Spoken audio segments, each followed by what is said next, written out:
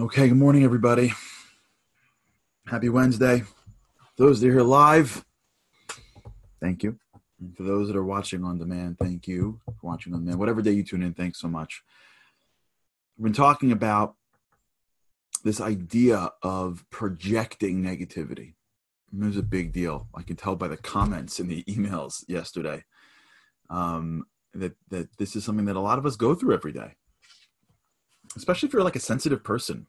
There are people that are like totally out to lunch. Sometimes I wonder if they have like easier lives.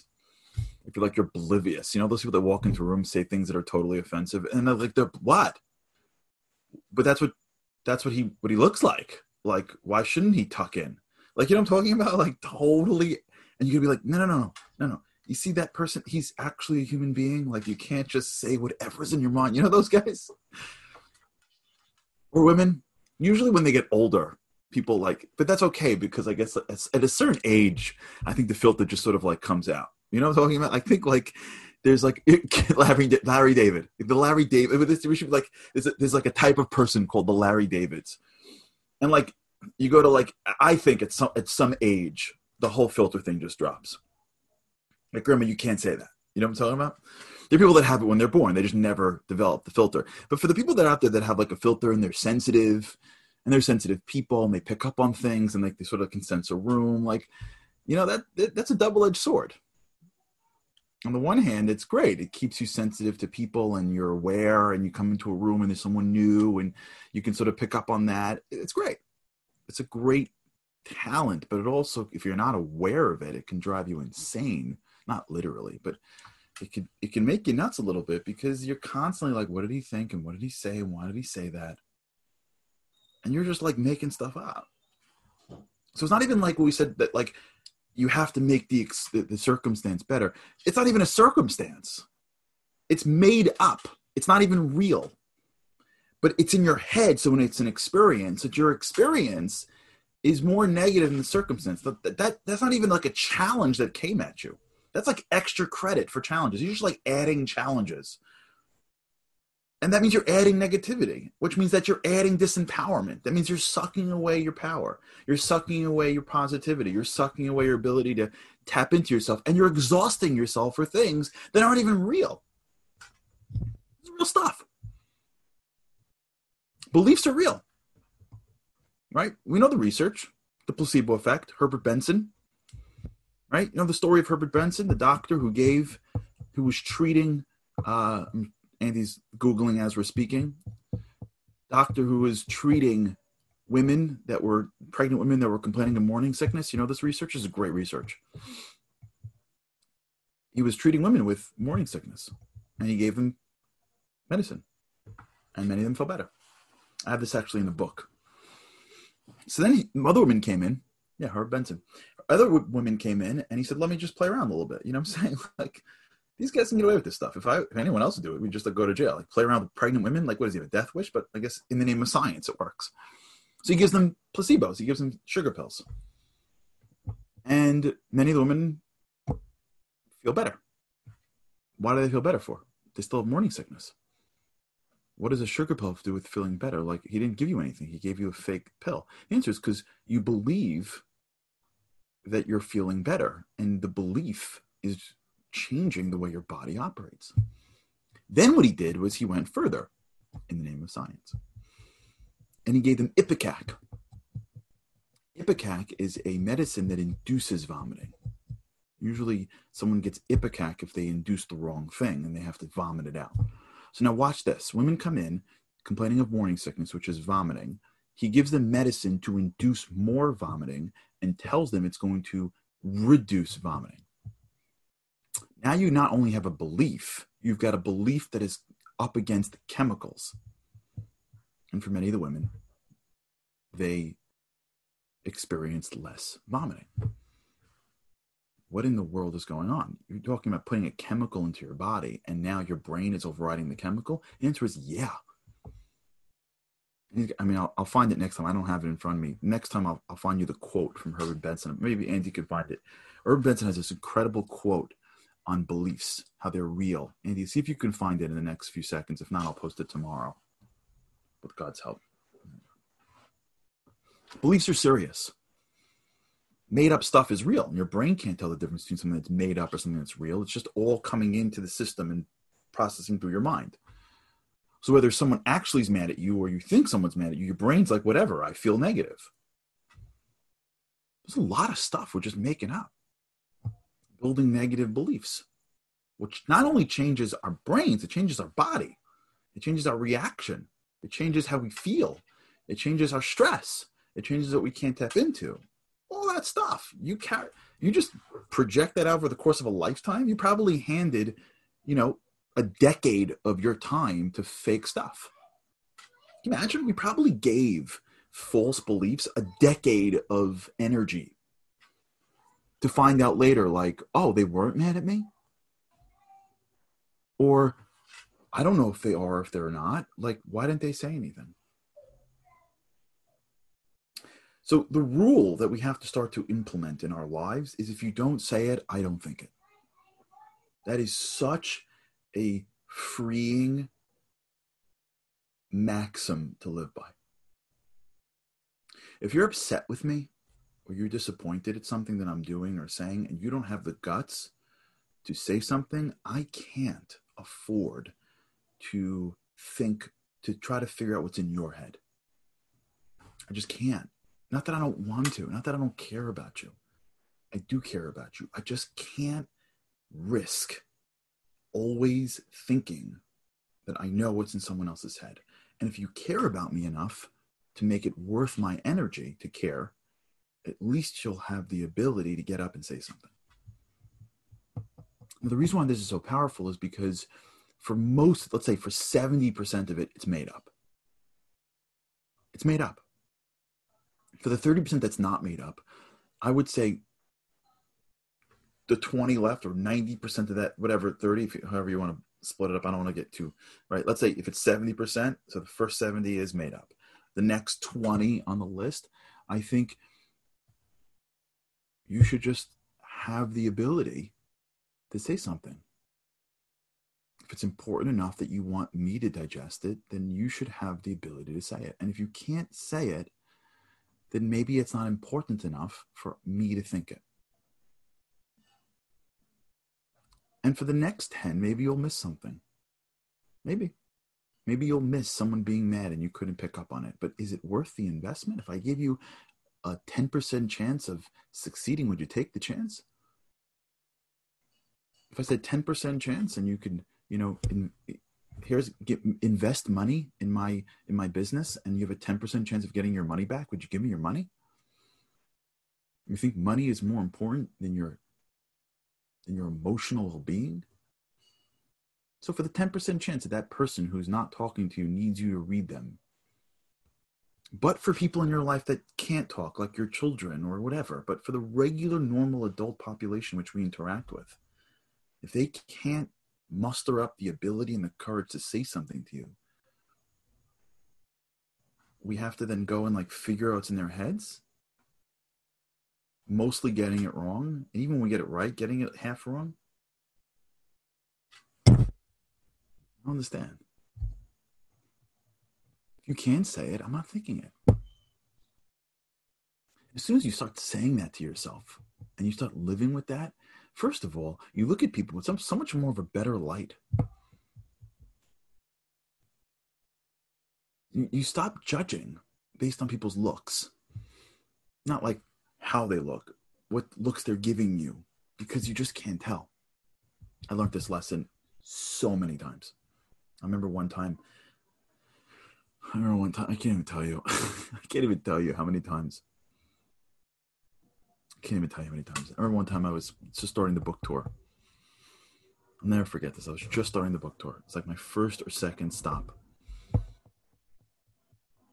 I spoke at some event. And in the second row was a man. And I was talking about belief shape reality. And if you read the book, you know exactly what I was talking about. And this guy is looking at me like this, like as if he's like, are you serious? Like he's giving me a look like, are you more for real? Are you serious? Like I almost, if I could he was in the second row. right? That means he's 5 feet from me. He was taller than the rest. Like eyes at me the whole time, like this. Like this. And I'm like, what? What am I saying? Like, what am I doing? And like I'm spanning the room, and like every time I catch his eye, I'm thinking, like, what is this guy thinking? What's wrong with him? Why is he even here for? And like I have to talk as I'm thinking, which is nearly impossible. But like I gotta keep it going because I got the rest of the room that's doesn't seem to be like giving me like those eyes. And I tried to span back, and he's like second row, so I can't not look in his direction because it's rows behind him. And I'm like, and my whole speech is totally thrown by this guy. I'm like, what is this guy's problem? Maybe it's me. Maybe I said the wrong thing. Maybe I messed up. Did I say something wrong? Did I not prove enough sources? Is this the whole thing? Like, what it's going to be? Like, and like the whole speech, the whole time, I am like in my head trying to like figure out what's wrong with this guy while at the same time trying to remember what to say and still stay smiley. And the whole thing is gone. The speech was like, it was like the most challenging process for me because of this one dude, second row, looking at me like this the whole time. And like in my head, I'm already like, who's this guy think he is? I'm like sizing him up. What, he doesn't know you. Like, the whole stuff. Glad that we can share, me and my best friends. I'll never forget, after the speech is over, or I'm signing books, he's the third guy in line. I'm like, what does he want the book for? Apparently he didn't like what I had to say. He comes right up to me. I'm like waiting for it. I'm like, what did I do wrong? What did I say wrong? What don't you like? And he's like, thanks so much for that. That was really informative. I'm like, what? He's like, yeah, no, I really appreciate that. Yeah, you know, it's a very good perspective. I didn't think like that. I'm like, what? He's like, you mind signing a book for me? I'm like, sure. As I'm signing the book, he takes off his glasses. He's like playing with them. I'm like, you all right? He's like, yeah, I got these new glasses. They're killing my eyes. They're just killing me. I can't even look straight at them. Like I gotta like squint the whole time. And I don't know. I'm like, oh, because I figured because you had the reason why you were giving me those looks the entire time was because of your glasses. Of course I gave you the benefit of doubt for that one. I'm like, I just lost the speech because this guy's got new glasses. And I'm already thinking, what's wrong with me? What's wrong with me? What's wrong with me? What? What's wrong with you? Guy's got new glasses. Does it always have to be about us? Is the whole world about us? If someone's in a bad mood, does it have to be because of something that I said? Can't it just be that the guy's doesn't have a perfect life? Can't it be the guy struggling with this or with that, or he's got into a fight with his wife, or he got stuck on the bus? It can't possibly be that he hasn't worked himself out. But we're so quick to assume that when someone else is not like happy, smiley with us, it's clearly their way of judging us that we go right into defense mode. Or if you're not really a defense type of person, you go right into like victim mode. Right? Either you're like, there's like two different types of people. Either some people feel the defense and they fight them, or they feel the defense and like they lower down. I knew I wasn't enough. Whatever it is, it's made up. And even if it's not made up, it's made up. Right? I'll tell you one more story. I can do this for a while, but we're not going to do this for a while. So we run a trip called Momentum. You know this. Momentum is the producers of the show. So Momentum is a trip that we take to Israel. With God's help, hopefully we're going in October this year. Tell your friends and family. Greatest weeks of my year. I mean, forget about it. 200 plus guys to Israel. It's like a dream. I should have this list to do it. It's an intense trip. It's an intense trip. We're speaking, we're going, it's growth oriented, it's out of your comfort zone oriented. And most guys that come to Israel, they're on this trip, they're growth oriented guys. They don't have to know anything. They don't have to be one particular type of Jew, but they have to be like open growth, experiential, Thank you, Steve. 1 year, but 1 year. I'll never forget. It's the first night I'm speaking to the guys. We come back, we're up in Tiberias, right? And the buses pull in and I get to the hotel. And waiting for me in the lobby is a rabbi. The rabbi had brought in 4 guys from a small city that I don't think we've ever taken from. I don't even think we've taken since. And he's like, I talked to you. I'm like, sure. He's like, two of my guys are just killing me. I'm like, why? Like, no, they don't want to be here. They don't want to be spoken to. They don't want to hear classes. They don't want to do this. They don't want to do that. Like, I'm like, the trip didn't even start yet, man. We just rolled in. It's day one. He's like, yeah. And I can almost hear him say it without saying it. He's like, yeah, I brought the wrong guys. Like, all you really need for this trip is a growth mindset. You just got to be a good guy that wants to grow and change, and not change your life, but just be open. Just be open. And then we can grow together. If you're just not a grower, this ain't the trip for you. This isn't like, here's the hospital wave, take a picture. And I could see him telling me, like, I brought the wrong guys. And this poor rabbi, man, these guys rode him to the end. I mean, they rode him. So I speak a couple of times during the trip. Every single time, these guys are in the back. Every time. And it's like speaking to like elementary school kids. Like, they're looking at each other. They're rolling their eyes. Now I'm watching it because I'm in the front. I'm not missing it.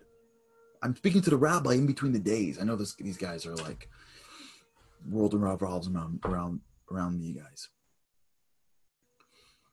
And I remember one time I was in the Asia Torah building, and I met with Rabbi Noah Weinberg's son. Great guy. And I asked him, like, how do I do this? And he says, when you speak, hopefully everyone likes it, but why is your expectation that everyone has to like it? If you see somebody out there that doesn't agree with you, use it as an opportunity to build the muscle of not needing everyone to always like you every second of your life. You don't always need to have everybody like you. That's a trait. You don't need to be controlled by popular opinion. Even popular opinion is your family or your friends or the people that are in front of you. When we recognize that we don't always have to have everybody love us every second of our lives, and most of the time, it's not even about us.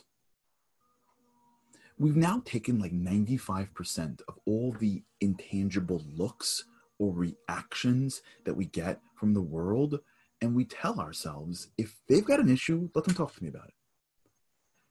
I'm not judging people. I'm not getting into someone's head. I'm not trying my life to make sure that whenever I go, everybody is like smiling, and I'm trying to do the best that I can. I'm imperfect. I'm just trying to be better. And I'm going to stumble. I'm going to fall. I'm going to try. I'm not maliciously trying to hurt people. And if there are people in this world that just can't see that, then unless we have a powwow, I'm not going to assume anything bad. And when I see people, I'm not going to assume that because they're not like smiling back and shining their light onto me, that there's even an issue with me.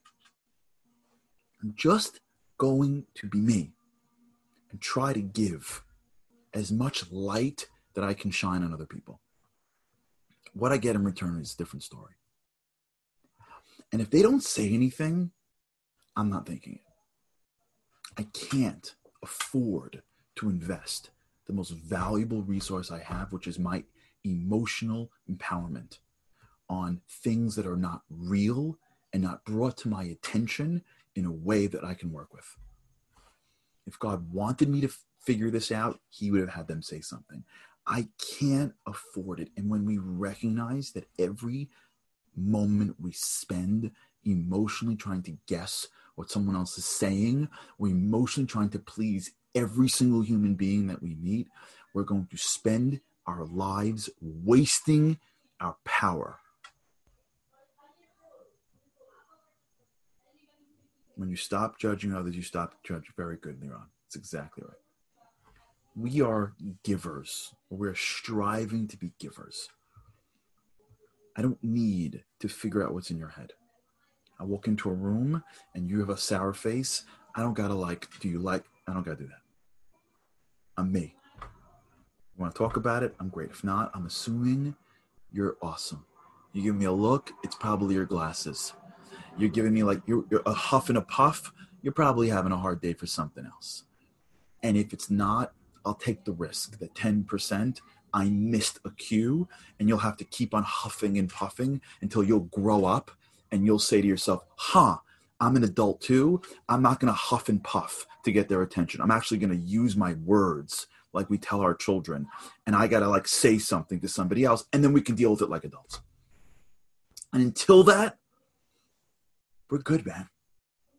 I got to stay positive because I got to accomplish big things in this world, and I'm not going to accomplish it if I'm like a reed swaying on everyone else's facial expressions.